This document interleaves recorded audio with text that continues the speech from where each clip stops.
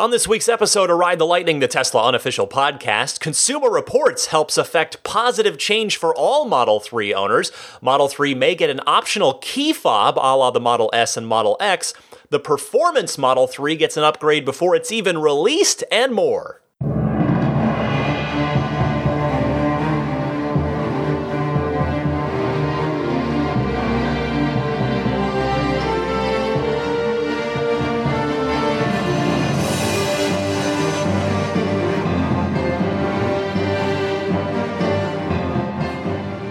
Greetings, friends. Welcome to the 148th edition of Ride the Lightning, the Tesla unofficial podcast for June 3rd, 2018. I'm Ryan McCaffrey, joined as always by, what is this week, a very attentive Daisy the Boxer puppy. She is still awake, not asleep. She's kind of looking up at me like, you got anything else? I always give her, on the first of the month, which is when I'm recording, I always give her her monthly flea and tick and heartworm pills. And so she's just gobbled those up, and she thinks they're treats, which is great. She's like, you got anything else? Like, nothing else for now, Daisy. Sorry. Just enjoy the show, puppy. So, lots more to get to. Another busy week of Tesla news. Nary a week goes by anymore without something interesting happening.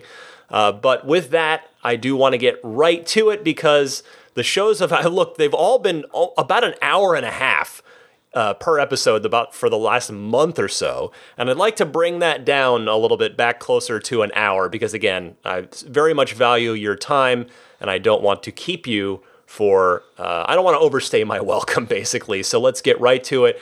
The big news this week, you may have heard about this because this got talked about pretty far and wide. Consumer Reports, I did touch on this last week, but there is a big follow-up here.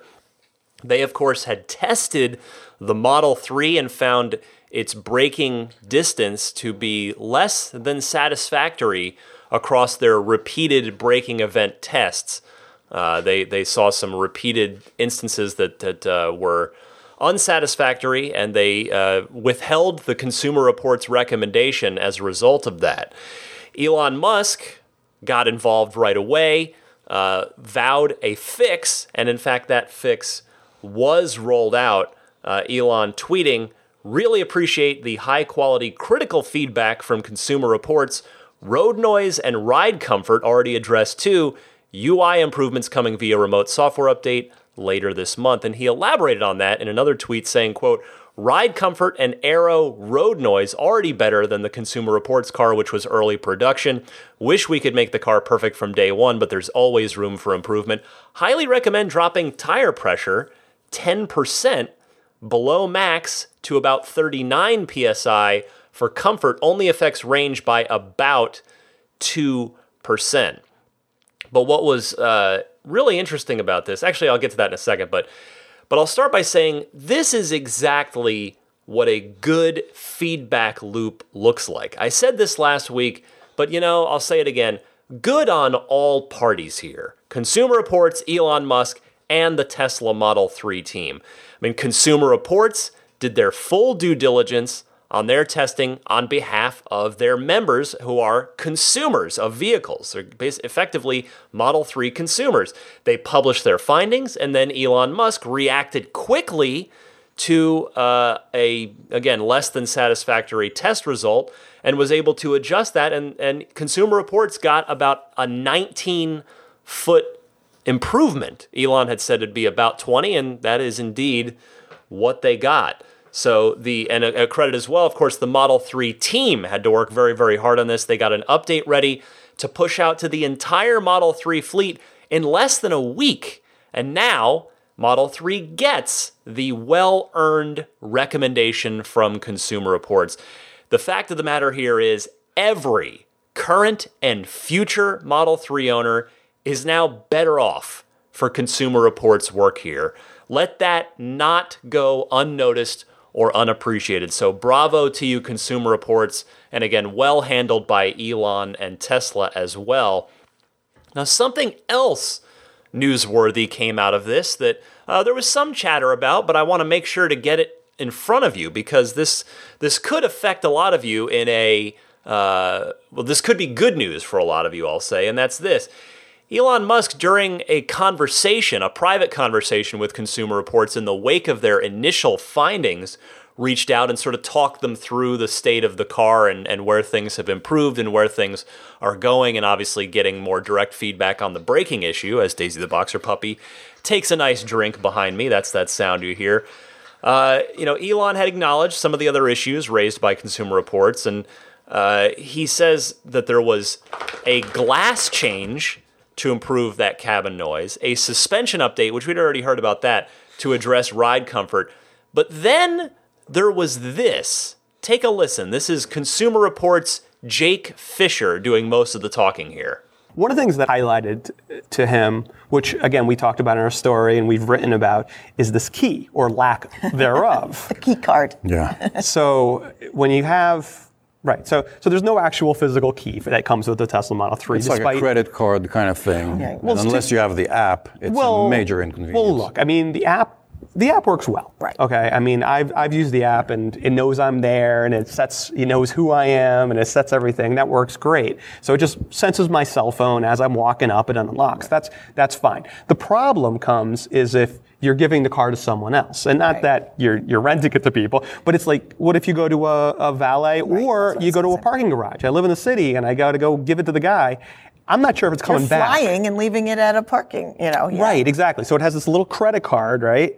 And you have to kind of figure out where to put it, right? And you have to put it at a certain location, and it doesn't work well. And it's a very narrow location. It's a very, right, it doesn't have much of a range. Right. And he admitted that it's like, yeah, this isn't working too well, and we really should do something better. I don't know if they're going to do it or not, but he said, yeah, we really need to provide a normal key to those, to the customers of this car. Now, I found this very interesting, that in the wake of additional constructive criticism from Consumer Reports, a highly well-respected outlet. You'll remember that Consumer Reports is the same outlet whose scale was broken by the P85D. That's how good that car tested for them. But what was fascinating here is that Elon suggesting that maybe due to issues with the Bluetooth key, the smartphone as a key, that Tesla is considering offering a key fob in the traditional Model S and Model X sense for Model 3 customers. Now, presumably, if they did go forward with this, it would be offered at some cost to existing owners. Probably, I would think it would be offered at cost, whatever Tesla's cost to manufacture it is. Maybe, if we're lucky, they'd even at least the early owners, the existing owners, if not every owner, maybe gets a free one. But I think at the very worst, from here forward, or at least here being if and when the day comes that Tesla offers a key fob, presumably as an option, not as an included thing, I would suspect it would be an at-cost post-delivery option, and that the key card would still be the default, because there are still plenty of people for whom the key card and smartphone, specifically the Bluetooth smartphone functionality, is working great. I'm very curious to see how well it's going to work for me once I get my car, and I'd be curious to hear from you guys as well, certainly because there are so many different phones out there. There are a lot of threads out there in the Tesla community with folks having issues with the reliability of that smartphone as the key. Now, I personally have an iPhone 10, and from what I have read, what I have seen in all those threads about that specific phone, iPhone 10 owners seem to have very few complaints. But again, kudos to Consumer Reports for raising this, and very interesting that Elon suggests that may be something that they look into.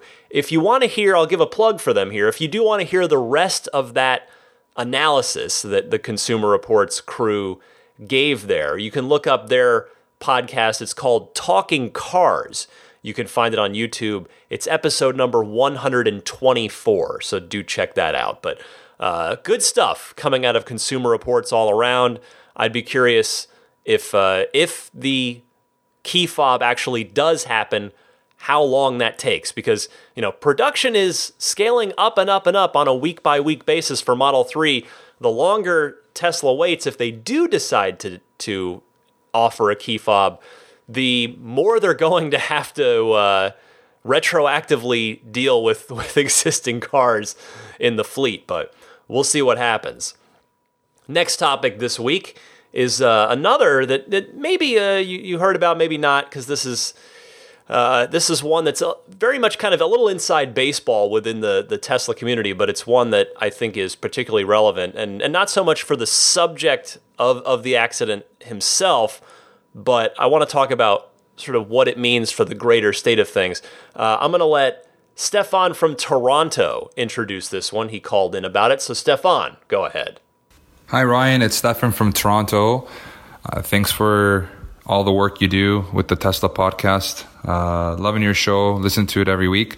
I just wanted to bring something up that happened about less than an hour ago. It's about 5:15 p.m. Eastern Standard Time on Friday.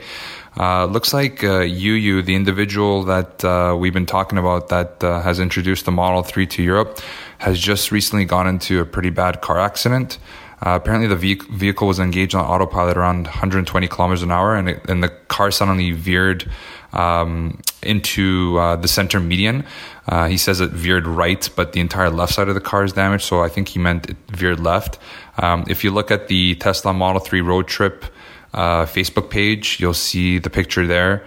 A little unfortunate, but it seems like this is happening more and more. Just want to get your thoughts around why you think the autopilot, the EAP, is causing the cars to suddenly veer into a median when it's just going straight and not avoiding an object that's like right there in front of it, and that could be easily avoided. So I just want to get your thoughts on that.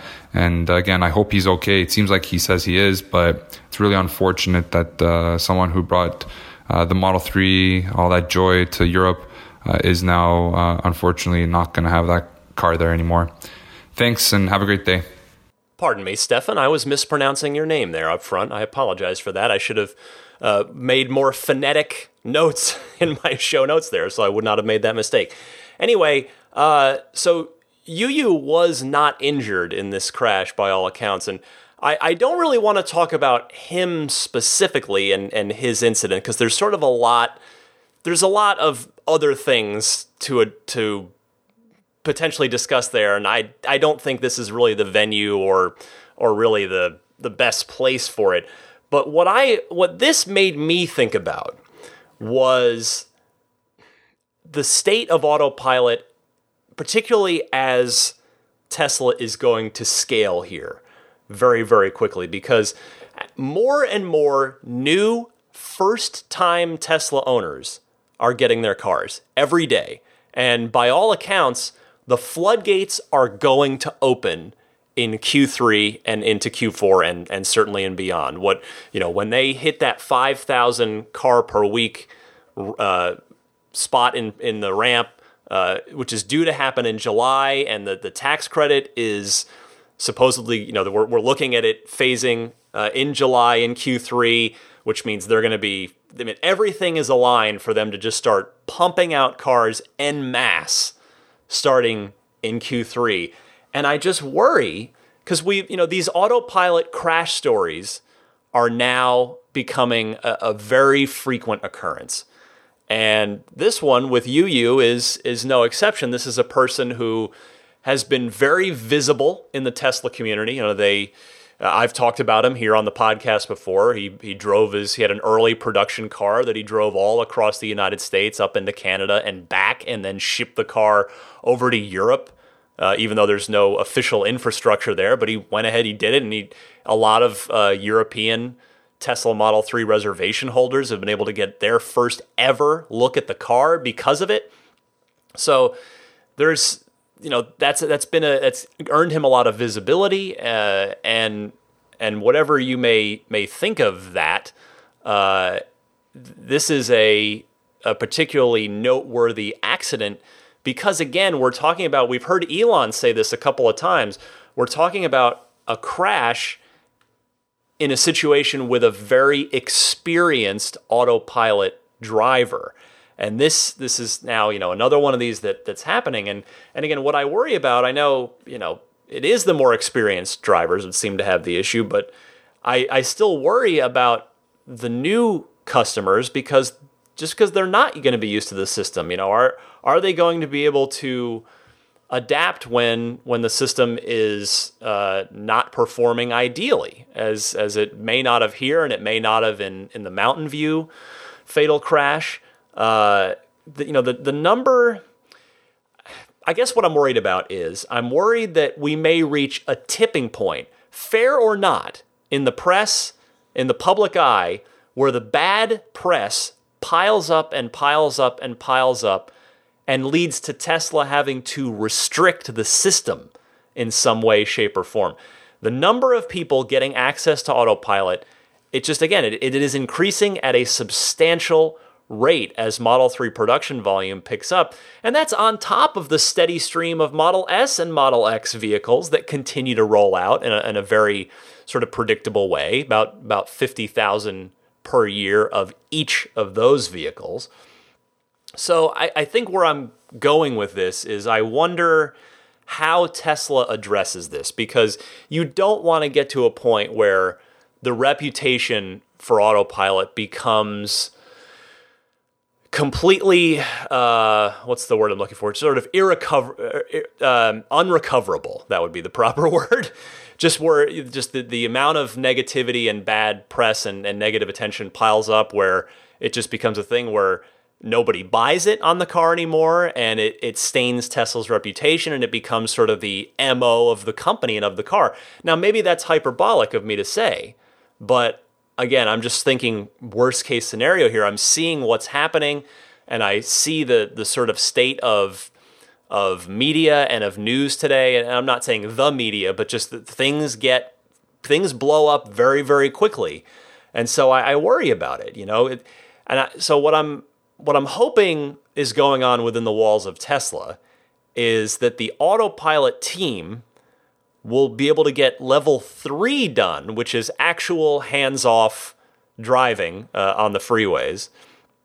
I'm hoping that the autopilot team can get level 3 done before autopilot's reputation hits a point of no return for the worse. So, yes, there's a lot of other factors here. There are the shorts, there are the fudsters that want to amplify all of these things. I don't want to beat that dead horse and talk about that more, but I will say, yes, so it's not all of this attention may be fair, as Elon has pointed out, with the fact that every autopilot-related incident gets huge press and the thousands upon thousands of accidents in literally any other car on the planet gets no attention whatsoever. But I just worry about the direction that we could be headed in here as it pertains to autopilot use for all of us. I think Tesla, they may need to take some action beyond just trying to get development sped up and rolled out as much as possible on improving autopilot features. But are they going to have to make a more strict and substantial tutorial video that you have to watch on the screen before you can use the system for any driver profile that's on the car? Are they going to penalize you somehow if you're detected not keeping your hands on the wheel? Like, are you going to get locked out of it? Are you going to get sort of like a temporary ban, like you're on a message board, like you're on or Reddit or something? You're going to get banned for 24 hours or 72 hours or a week or something. I don't quite know what the best solution is, but I hope and I do trust that Tesla is thinking about this. So again, these are good discussion topics. I welcome your thoughts on this. If you're worried, maybe you are, maybe you're not. I'd love to hear from you either way. Stay tuned for the Ride the Lightning hotline. I'll give you all the call-in details and all that if you haven't already memorized it by now, for you longtime listeners. We're not done. We got plenty more Tesla news to cover, and the rest of it, pretty much the rest of it this week, comes from Elon Musk's Twitter account once again. He continues to be very, very active on Twitter, engaging with people and giving out a lot of information, including, once again, I am grateful to say, to me. So I'll start with that. I asked Elon, the topic of the red brake calipers came up. I brought that up, and that was a thing I was curious about, and I shared my exchange with Elon about that on last week's show. Well, I was reading a forum thread about it, and someone mentioned a very good point. They said, well, wait a second. The performance model, shouldn't it need larger brakes? Because we're talking about a lot more power here. If you're taking it to the track, as Elon has promised, it's going to be a great track car, regardless of whether he's talking about track or drag strip. The performance car probably needs more substantial brakes. So people were curious about that, and I thought, all right, let me see if I can phrase that in a way to Elon that might get an answer from him. I caught him at the right time, and I asked this. Elon, might you be willing to answer one more thing about the brakes on Performance Model 3? I'm still hoping to get those red brake calipers. You kindly said maybe too, but I'm also curious if the brakes are larger than on the rear-wheel drive Model 3. With all that power, it'd seem like they need to be. And very kindly, Elon Musk replied to me just a few minutes later and said, yes, Model 3 Performance will have red calipers, woohoo, and sport-level brakes. Yes, that is great news. So, we did it, you guys. We did it. I mean, I will say, I can't imagine, I really don't think that I actually affected any change here. What I suspect was going on was that this was probably already in the works, but they just didn't want to promise it in case it wasn't ready in time for the P3D launch. So that's why it's not listed in the design studio when you click on a performance configuration. But now it is promised. And either way, I don't care if I had anything to do with it or not, I am thrilled. I am genuinely super stoked about this because I chose the paint color that matches those beautiful red paint calipers. I'm really looking forward to seeing just that nice subtle. Like I said, I don't necessarily need a fancy badge on the back of the car. I'm definitely more of a low key guy in general. I'm not I'm sort of a minimalist when it comes to the things, the designs of things that I like. But, the red brake calipers, it's just a nice touch. I think I talked about it last week, so I won't belabor the point here. But even more so, getting these sport-level brakes, better brakes on the Performance Model 3, that is fantastic news. A little bit more for your money with that performance upgrade package. Now, someone followed up wondering, and it's a good question, will those sport brakes also be on the 3D, as I'm now going to call it, because 3D is awesome. That's a fun term. It's already a thing, but why not call it the 3D, right? The 3D and the P3D. So meaning of course the dual motor 3. So Elon replied to a person who asked that, and Elon did say no. The 3D will not get the sport level brakes. He says no, but dual motors means increased regen braking and will ride tire traction limit. You won't notice sport brakes unless you're on a racetrack and have the sticky 20-inch tires. Check and check. I can't wait to take this thing. I've never gone to a track before. I'm very excited to do some new things, some things I've never done before with this car. It's going to be fun, but I'm very, very grateful to Elon for answering me on that. And that, like I said, that totally made my day. As you can imagine, a friend of mine texted me and said, he saw it on Twitter and he texted me and he's like, dude, it's like you're upgrading your own car in real time on Twitter with Elon Musk. And I laughed, but he was kind of right. It's neat. It's like, it's the car's already ordered. And it was listed with features, 1 through 7. Well, now we've added feature 8 and 9 since confirming that order. How fun is that? Speaking of the P3D, it will start rolling out before the 3D does. Elon saying, yes, performance first and then all-wheel drive. Production costs are always high when the line first gets going, so we have to sell higher price versions first, or each car will have very negative margins. As production efficiency rises, we can make lower cost versions and not lose money. There was lots more from Elon Musk on Twitter, including this. This is a big one, I think, for a lot of people. This made me very happy to see. Someone asked him once again, he's mentioned a couple times in the past, about that dash cam feature. You know, will Tesla be able to let users use its onboard cameras for dash cam functionality? Well, it is now on the roadmap for firmware version 8.3. We're using S and X nomenclature here, not Model 3 nomenclature. Now, for context on that, we're on 8.1, and 8.2, according to Elon, is planned for release, quote, within the next few months. So if you are planning on buying and installing a physical dash cam in a Model 3 or S or X that you're planning on taking delivery of sometime in 2018, you should definitely know this. You just be aware that this is coming.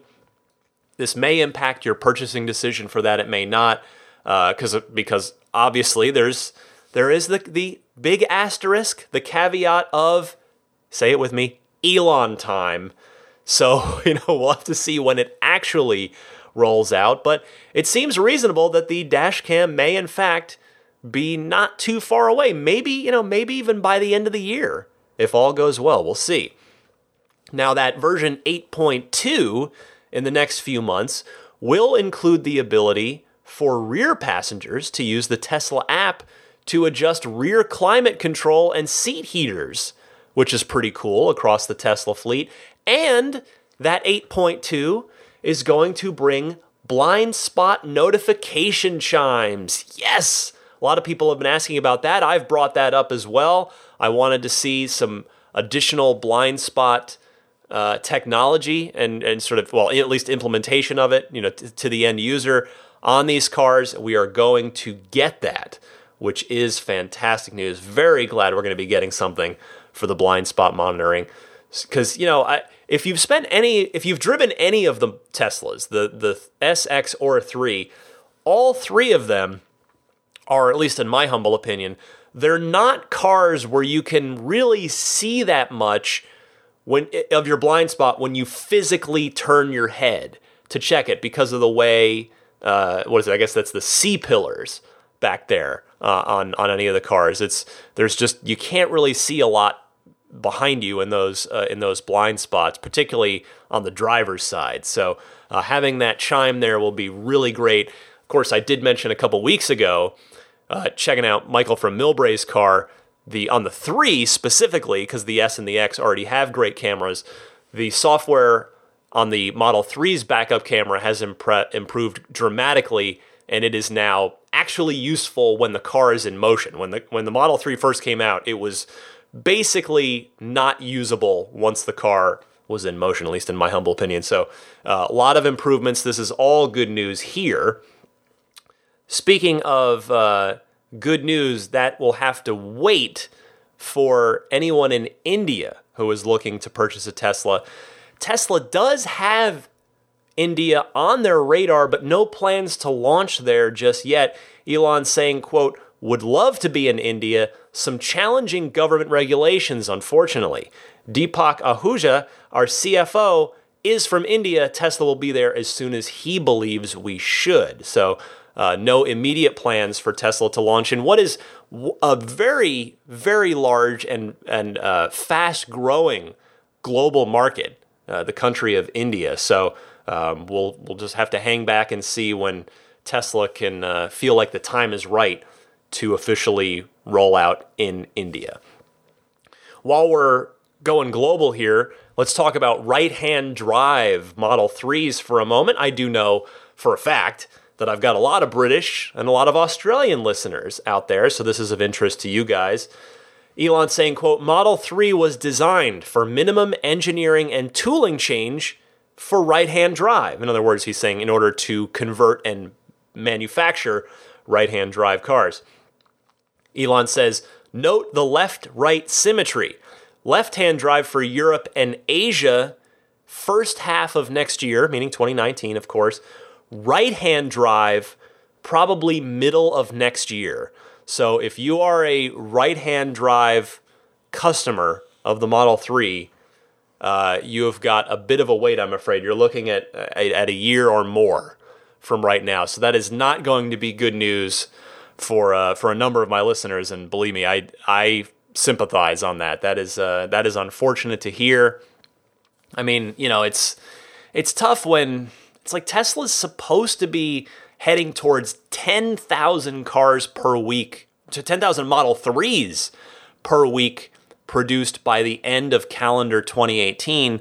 So boy, you would think once they're getting up to 7, 8, 9, maybe they could divert, a line and start cooking up those right-hand drive cars. But unfortunately, it does look like the right-hand drives are going to have to wait until the middle of 2019. Meanwhile, here's a somewhat frequently asked question that Elon put to rest. And that's, a lot of people have wondered, and I've certainly thought about it myself, well, is the Model 3 ever going to be produced with a bioweapon defense mode? It's a big safety feature that was touted. I mean, if you remember back to the Model X launch event, they spent a ton of time during that presentation, Elon did, on bioweapon defense mode and how, it turns the cabin into something that's like a cleaner air than a hospital room, and just a really, beneficial thing if you're ever in a real bad environmental situation, your car can be a very safe place to breathe. I kind of always figured that the Model 3 that was probably never going to get it, if for no other reason than it's a differentiator between one of the few differentiators, like physical hardware differentiators between the lower cost 3 and the more premium S and X. Elon's saying that it is actually a physical issue, not so much a political or financial one. He says, in addition to bioweapon defense mode, Model S and X also have an acid gas filter, an alkaline gas filter, and a carbon monoxide detector that auto-switches the car to recirc mode. We should probably tell people about this more. Filters are giant, so too big to fit in Model 3. So that pretty well lays to rest any hope of the Model 3 getting a bioweapon defense mode filtration system anytime in the near future. A couple more things from Elon on Twitter this week. He kindly replied to my friend Kim from the Like Tesla YouTube channel. She has an issue with the Model X cup holder design. She says, quote, "They pop out with every passenger ingress or egress with the slightest touch." Elon replying saying, "Noted, we can probably adjust spring force and catch to be less sensitive. Cup holders are amazingly hard to get right. I've literally had dreams about cup holder designs, a dream that would probably be a nightmare in reality. Cup holder that auto-adjusts for size and stiffness of cup or bottle, maintained cold or hot temperature, and dried off water condensation." He's saying that's sort of his dream scenario. But he notes, "Or I could work on getting humanity to Mars. Tough choice," he says sarcastically. So if you have an S or an X and your rear seat cup holders are a little finicky and you're not a fan of them, well, it sounds like Tesla may work up a revised design that perhaps you could have retrofitted into your current car. I would hope, if indeed that comes to be. Because, yeah, I could see, I'm very much a I don't know if perfectionist is the right word, but I really like to keep my cars clean and neat inside and out. And yeah, having a cup holder, a extendable cup holder that was just way too sensitive, that would be such a little thing that would totally make me nuts. So I can sympathize with Kim on that one. Now, finally, Elon had noted on Twitter, I think I've mentioned this before, but just in case you didn't know this about Teslas, Elon reminding us that, hey, we can give feedback directly to the Tesla software teams. He says, to report a bug or ask for a feature, press the voice button in your car, it's on the steering wheel, say bug report, followed by whatever it is you want to say. And that will automatically upload via your car's LTE data connection, and that will find its way to the respective software team of whichever car you happen to be in. So if you've got a cool idea, do it, upload it. Why not? If you just want to wish them a nice day, well, we probably want to not bog their time down too much, even with nice things to say. Maybe once in a while, you drop them a little nice note, say, "Bug report. I hope you're having a wonderful day. I love my car. Thank you so much for it." Something like that. Why not? Just every now and again. Couldn't hurt. A little kindness makes the world a better place. But yes, that was the last of Elon's notable Tesla-related tweets of the week. And in fact, I just wanted to note one more newsy item this week before we move on to the Ride the Lightning hotline. This may be of interest to folks, so I did want to mention it. A friend of mine passed it along to me, and it's on July 1st, so 1 month from my recording time today. On July 1st, Speed Ventures will host the 10th annual Refuel EV Track event at Laguna Seca, world-famous track down in Monterey, California. Refuel welcomes electric cars and motorcycles to showcase clean power technology in a motorsports setting. I won't read the whole press release to you here, but basically, if you go, you can drive your car, your electric vehicle, on the Laguna Seca track. And it says here, at speed, and receive basic performance driving instruction. That alone sounds awesome. They're gonna have there's a time trial, free charging stations, a parade lap on the historic race course.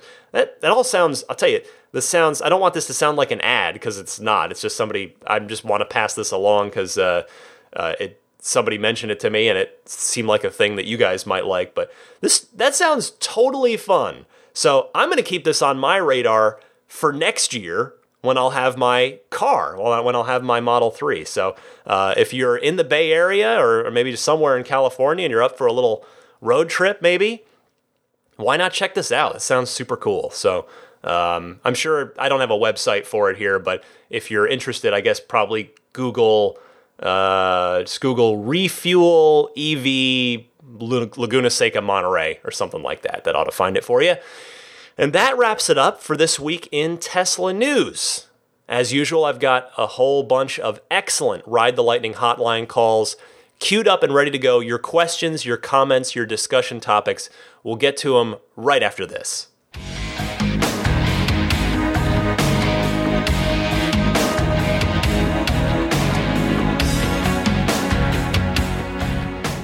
Time for the Ride the Lightning hotline. It is your time to participate. I would love it if you would.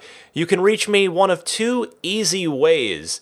You can either record your question on your smartphone and use the built-in voice recorder there and just email that file to me at teslapodcast@gmail.com. Or you can call and leave a message anytime on the toll-free Ride the Lightning hotline. Just dial 1-888-989-8752. That's 1-888-989-TSLA. And if you know someone special with an upcoming birthday, anniversary, graduation, or some other special occasion, you can give them a unique gift of recorded voices from friends and family telling them why they're special. The recordings can be podcasted or put onto a keepsake. Visit lifeonrecord.com if you'd like to learn more. Let's kick it off with Carl in Pennsylvania, who has an idea for a game that Tesla could put on the touchscreen. We talked about that last week. So Carl, go ahead. Hey Ryan, this is Carl from PA. I wanted to throw my 2 cents in for what would be the good game that you could play on the pad while the car is at the supercharger. I was thinking that they could show a picture of a supercharger and you get multiple choice options for where in the world that supercharger is. I think that'd be fun. It would show that superchargers are all over the world and people would, have fun seeing where they could possibly charge if they ever went on a worldwide road trip. All right, bye. I like that, Carl. Maybe you could be given clues about the town to help you figure it out, too, right? That could be a fun little part of the game. And I agree, too. It would be a fun way to showcase the whole growing supercharger network as a whole and spread a positive message about EV travel. So good suggestion, Carl. I like that. Let's go next to Brian from Minneapolis. You may remember him as the gentleman who was having trouble getting a test drive, being under age 25. Well, there's one last follow-up from this that I think could be useful to some other folks. So Brian, tell us about it. Hi, Ryan. This is Brian up in Minneapolis. I had called a few weeks ago about the test drive situation with the Tesla stores and some of the issues with the age restrictions that certain stores were putting on. Well, it's safe to say that I found a solution. So it is currently Sunday, Memorial Day weekend, and I had just finished a 24-hour Tesla rental. So for any younger, prospective drivers, Tesla owners in my area, there is a company in the area called Trevels that will be more than happy to rent you a Model 3, a Model S, or a Model X at the age of 21 and above, valid driver's license, as well as insurance on a current car. Their prices are super reasonable. Look them up online. I would recommend this to anyone in the country. Look at potential rental companies in the area that are willing to rent out to younger buyers.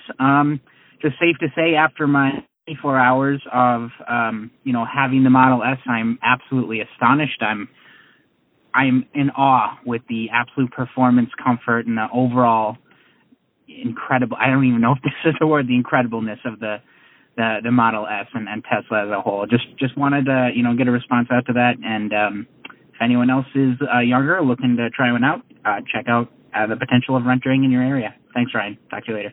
Thank you for that follow-up, Brian. I'm very glad that you were able to get behind the wheel. That is awesome. And clearly, that experience did absolutely nothing to diminish your enthusiasm for getting a Tesla. And hey, good suggestion for other younger folks as well. Cheers to you, Brian. Thanks for calling back in. Let's go next to, I believe I had a little trouble with the name here. That was very quick. I believe it's Hassan from Dubai, who is a long-time listener, first-time caller. He wants to talk about battery chemistry. Hassan, go ahead.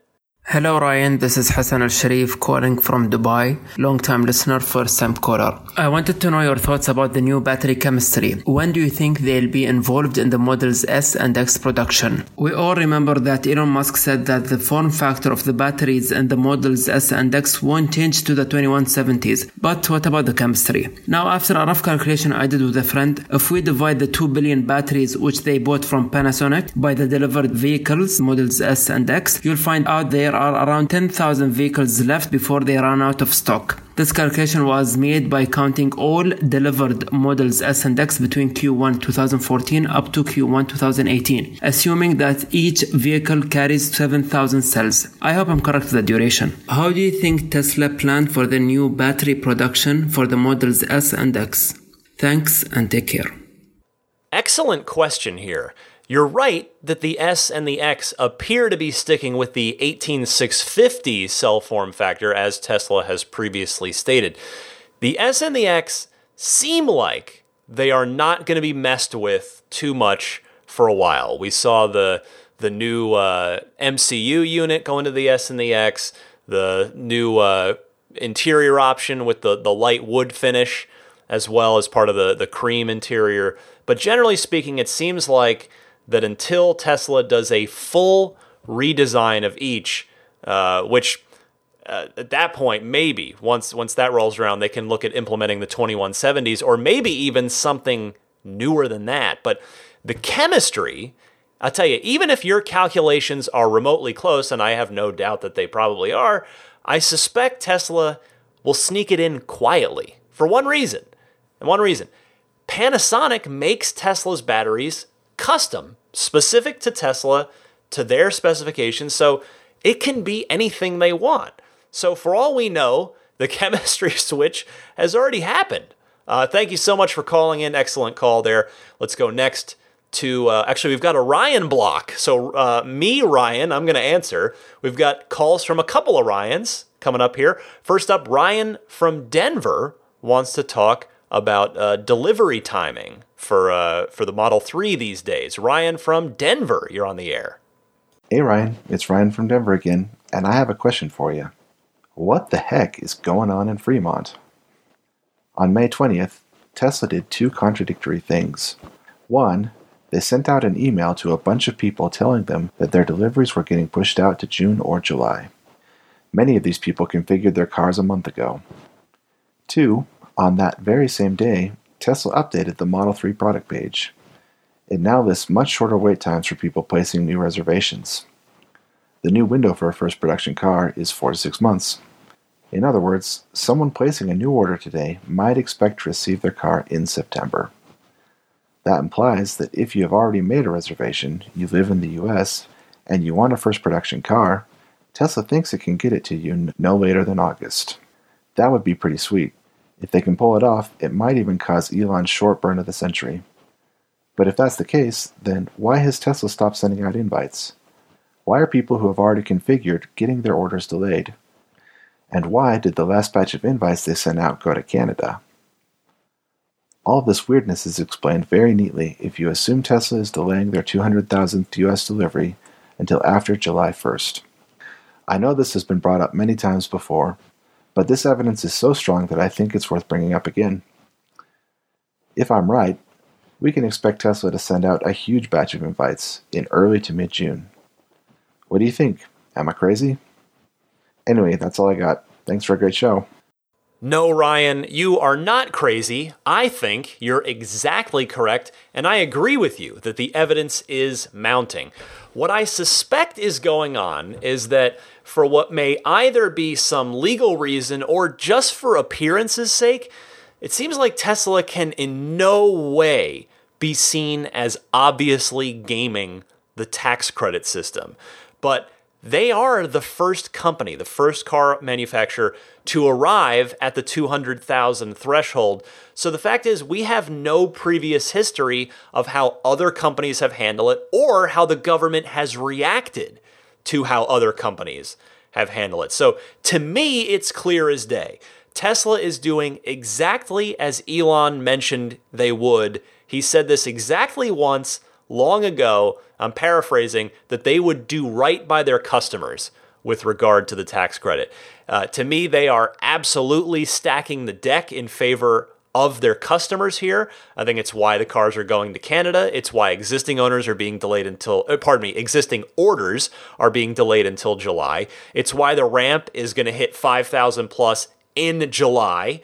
I wouldn't be surprised if that 200,000th car all time for the USA deliveries, I wouldn't be surprised if that delivery happens in the first 3 days of July, because then at that point, it is on for 2 quarters. It is game on, because that's where that short burn of the century is going to come from that Elon talked about, if it's going to happen.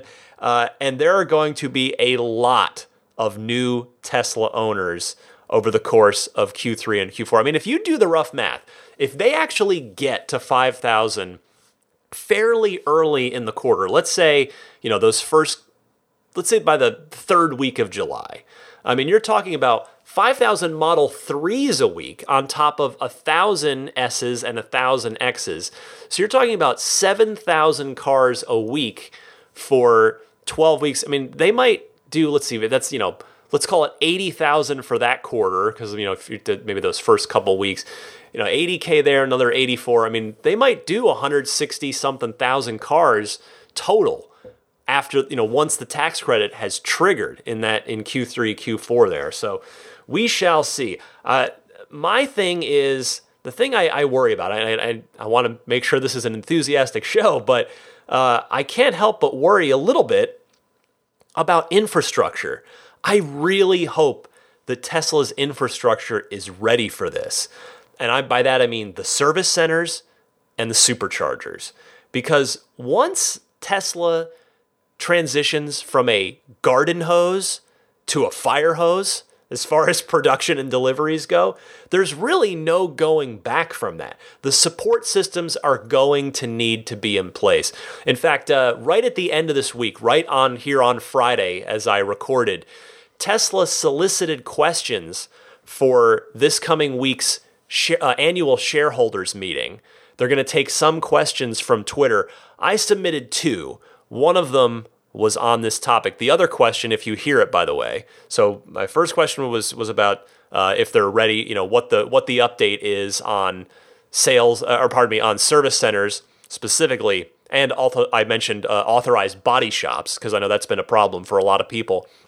And then if they take a question about what was my other thing? Great, now I'm blanking out. It was I was asking about, not the level 4 full self-driving coast-to-coast demo drive. I asked, hey, is there any update on like level 3 level 3 self-driving features? In other words, the actual enhanced autopilot features that would demonstrably bring Autopilot 2 past Autopilot 1. I asked for an update on that. So if we hear any of those next week, you'll know where they came from.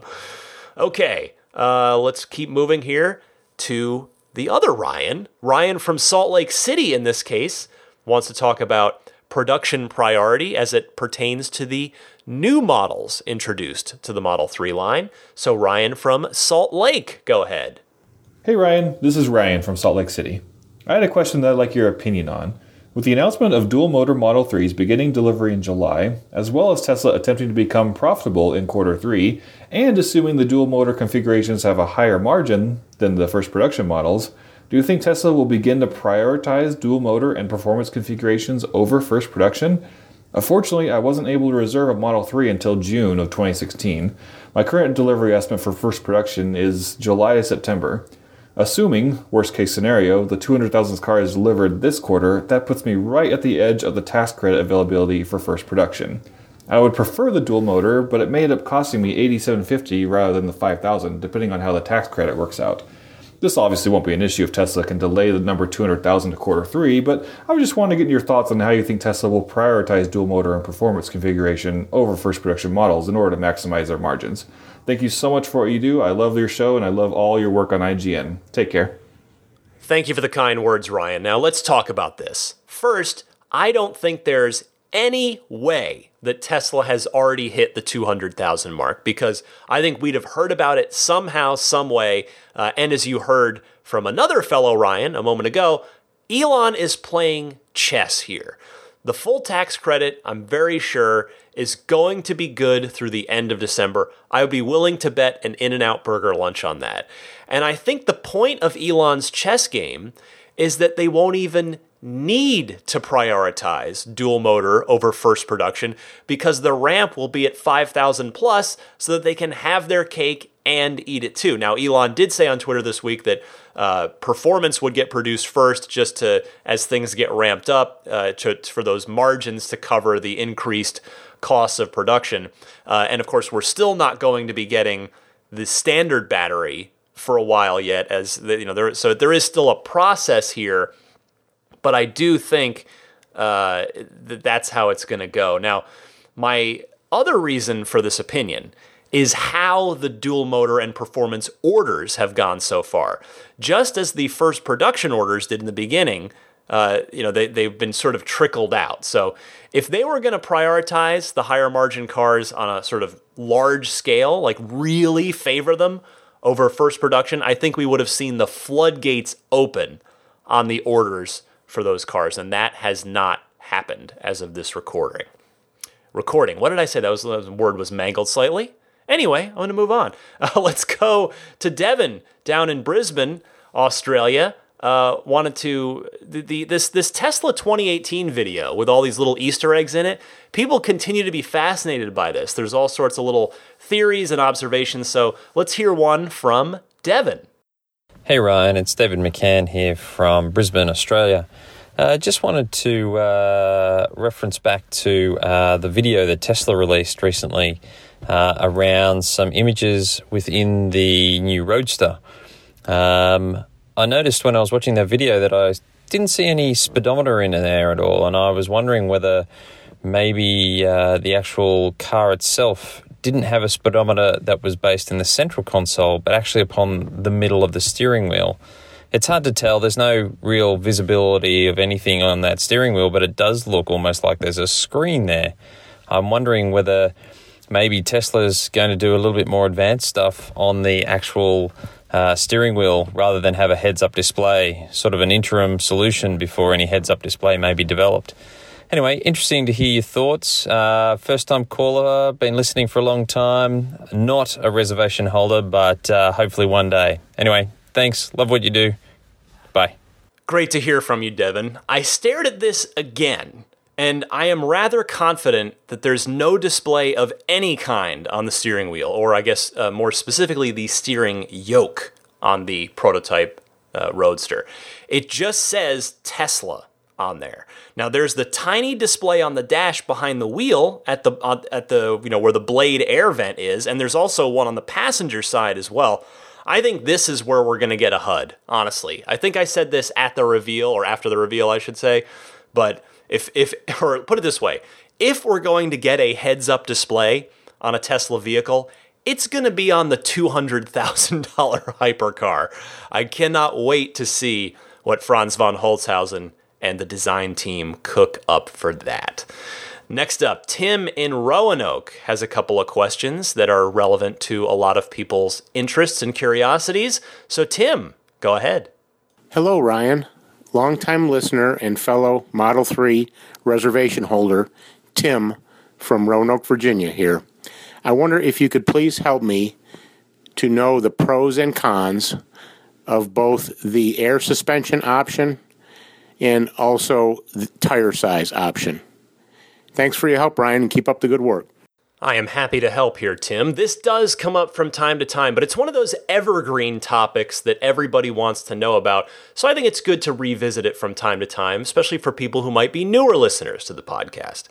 In short, air suspension offers a few benefits. First, it can raise the car up a couple inches to, for instance, clear parking curbs or help get you through odd driveways like mine. That was why I wanted it, and that sort of thing. It can also lower at speed automatically. Like say you can set it for when it hits 55 miles an hour, it drops down an inch to just gain you the slightest bit of extra efficiency. Now that number, that slight number, if I remember correctly, has been quoted as 1% efficiency gain on the Model S.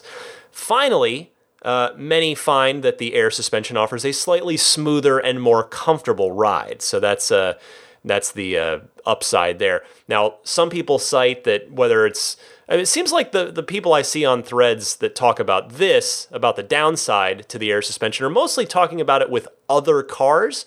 I haven't really necessarily seen it applied specifically to a Model S or a Model X, but there are people too that caution, hey, if your air suspension ever has a problem out of warranty, it's really expensive to fix. So just something to think about there with an air suspension. Now, the other thing you were asking about, tire size.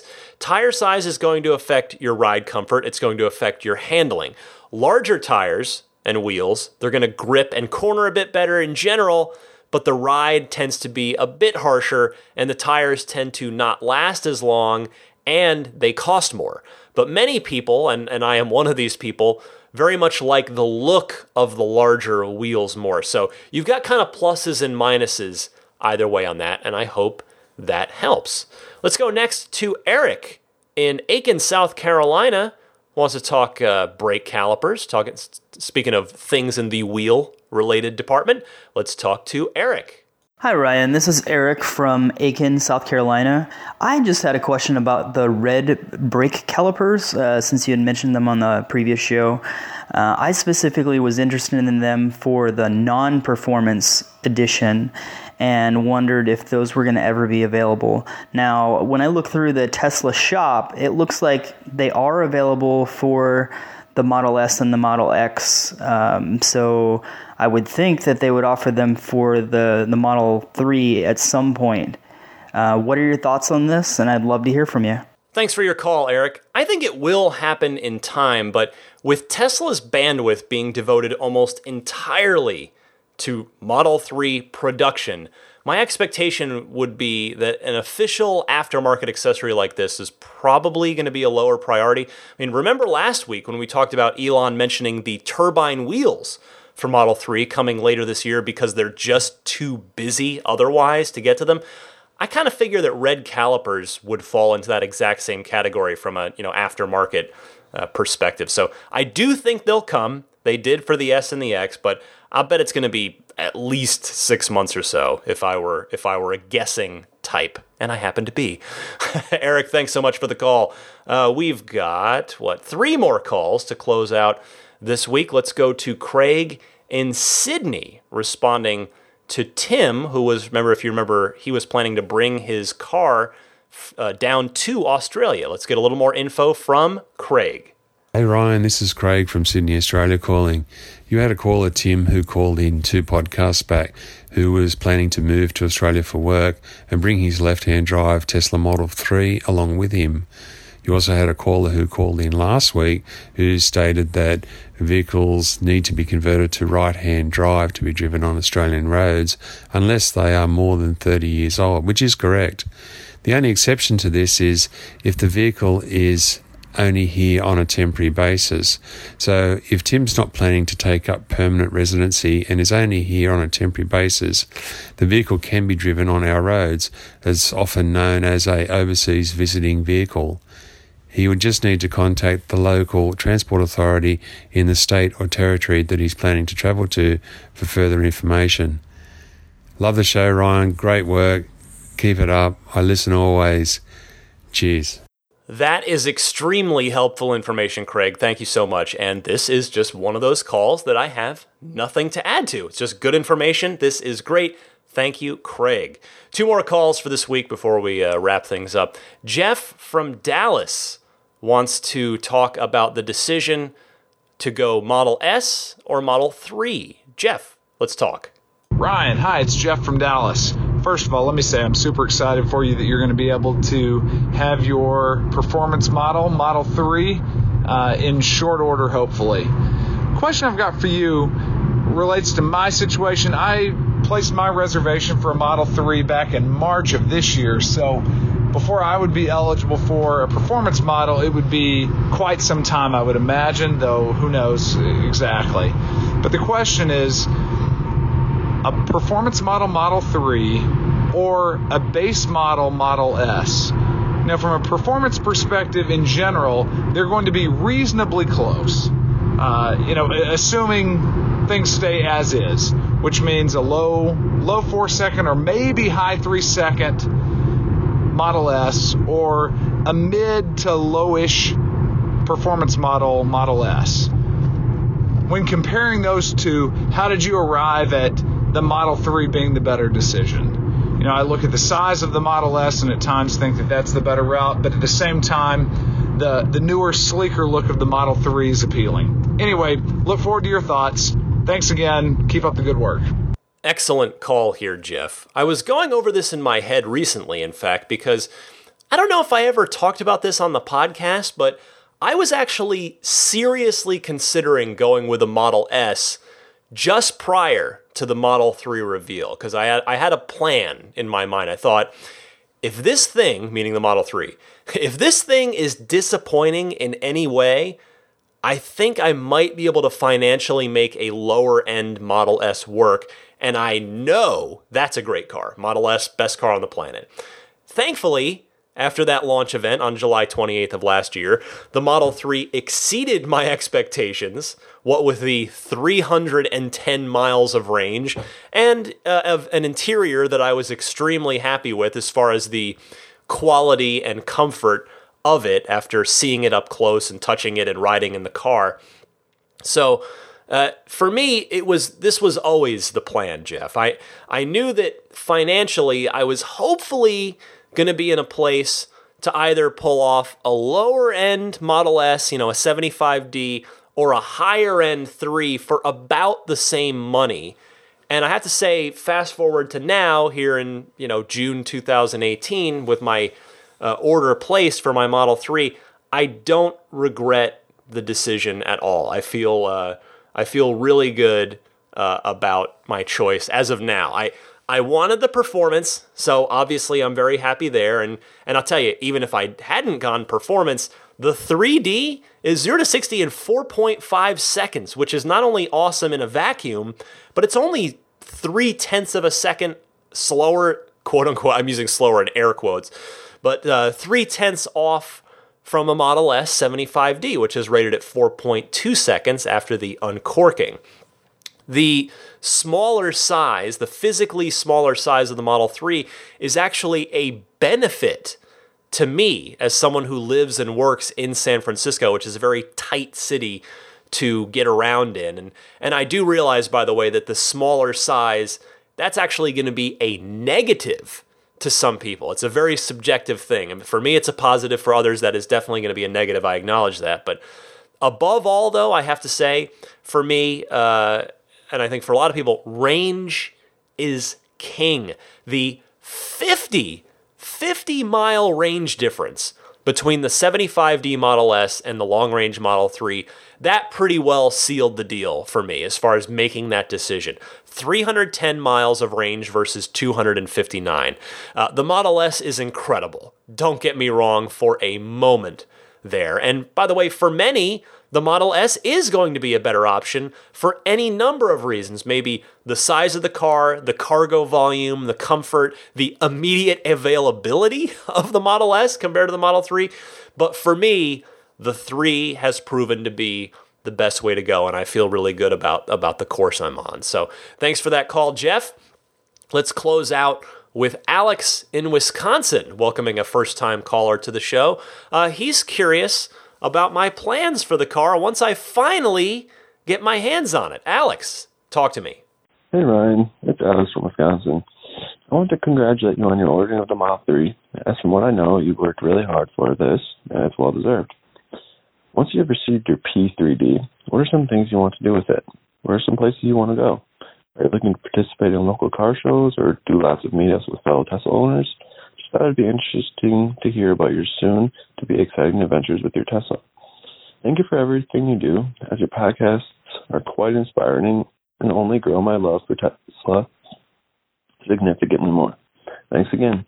Fantastic question, Alex. Thank you for calling in, and I'm sure it will come as no surprise to any of you that I've thought about this a lot. I've maybe daydreamed about this a couple million times. I do indeed want to do lots of stuff with that car. I've never taken, I mentioned this earlier in the show, I've never taken a car to a drag strip or a track. I would really like to do both of those things because I bet they'd be really fun, especially in a Tesla with the low center of gravity and the killer handling. Now, I've heard that if you take a car to the track, it voids your warranty, so that would give me pause. I need to look into that. But drag strip for sure. Totally want to do that. I want to go see if I can beat any unsuspecting cars and have a little fun.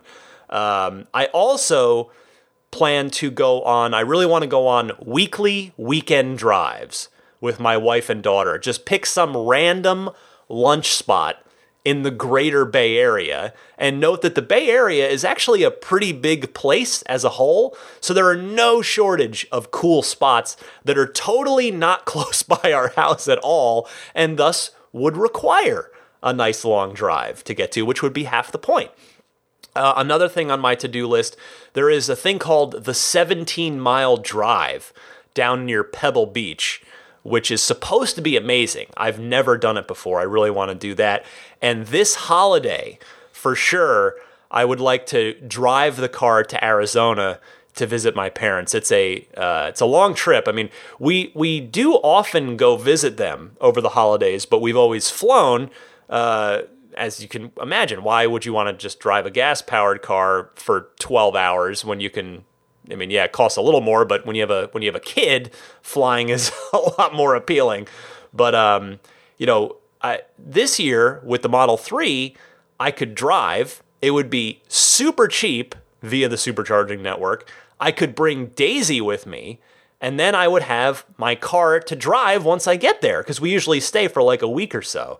And if you've ever been to Arizona, maybe if you live there or have spent time there, you need to have a car while you're in Arizona because it's way too vast a place to walk anywhere. Really, you can't walk anywhere except around your own neighborhood. But I will say too, yes, club meetups would be great, and I absolutely love doing car shows. I always had fun with car shows when I had my DeLorean. Now, I'm not sure anybody's going to be looking for a Model 3 to be at a car show since they're going to be so mass-produced, but hey, we'll see.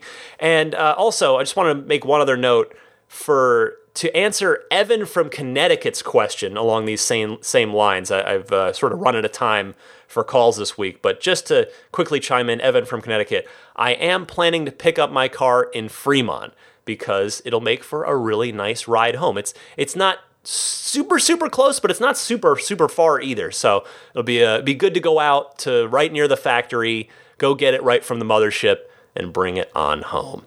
Thank you all so much for your excellent calls this week. I've already got like, let's see, 1, 2, 3, like a bunch of calls already that I just couldn't get to. Some of these are going into the hotline bonus episode on Patreon. My plan is to get that done this weekend. So hopefully by the time most of you are hearing this show, the Patreon bonus episode will be done and posted. That's for the $10 and up backers on Patreon. And that's all these excellent extra phone calls that I can't get to during the regular weekly show. Otherwise, I'd be giving you a 2-hour show, which is a little too much. So check that out if you're with me on Patreon. And then some of you I'll just get to on next week's regular show as well. So if you didn't hear yourself, I have heard you, just didn't maybe get a chance to quite get to you on this week's show. All right, be right back with some parting thoughts right after this.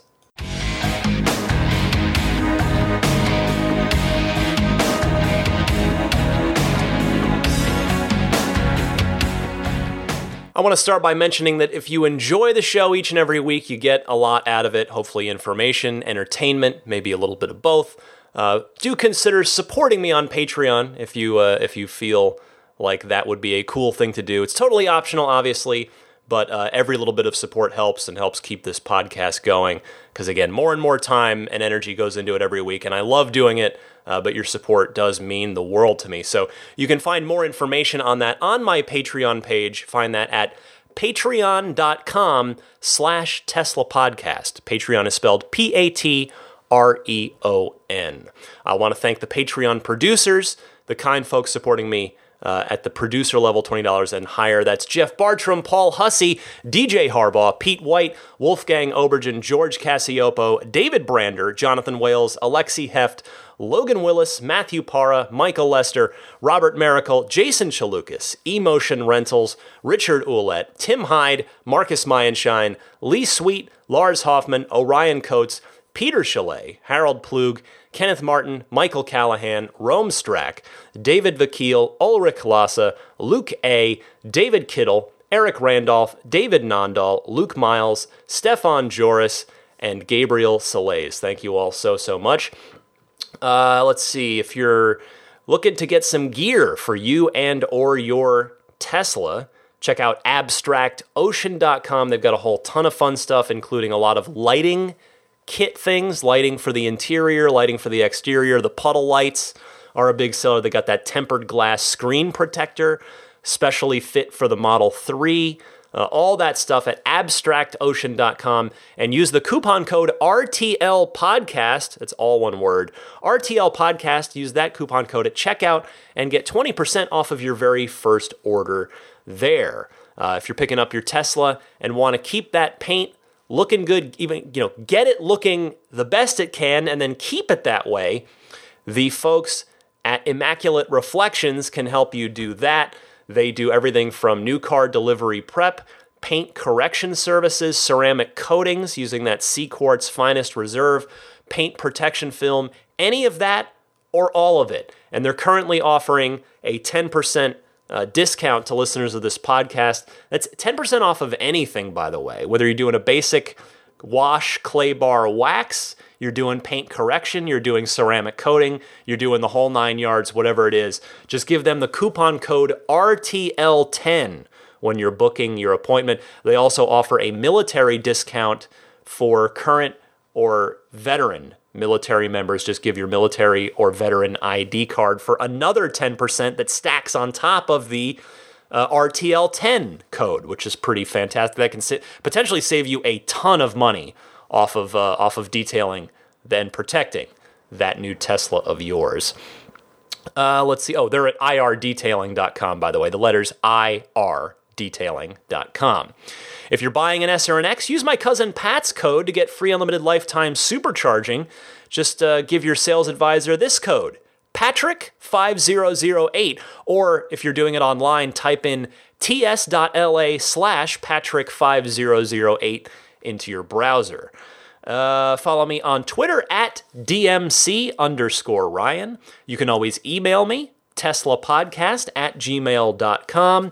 And subscribe to the podcast, please, if you don't already. You can subscribe on just about any of your favorite podcast services, including iTunes, Google Play, Stitcher, TuneIn, which is, of course, how you can get the podcast in your Tesla as well, or Spotify. I'm on Spotify now, too. And there's always the podcast hosting site where you can find individual episode downloads as well as the RSS feed. Find that at teslapodcast.libsyn, LIBSYN.com.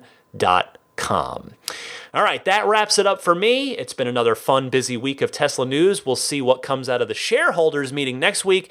I'm going to try to get clips from that. That is the plan. That shouldn't be a problem because I think it's streamed, and I think that stream is archived as well, just like the quarterly conference calls. So look for that to be a fun topic next week. We'll get lots of Elon clips from there and see what else comes up in the world of Tesla news. So until then, look for a new episode, of course, every Sunday at 9 a.m. Eastern Time. My name is Ryan McCaffrey for a very asleep Daisy the Boxer puppy. Happy electric motoring, my friends, and I'll see you next week.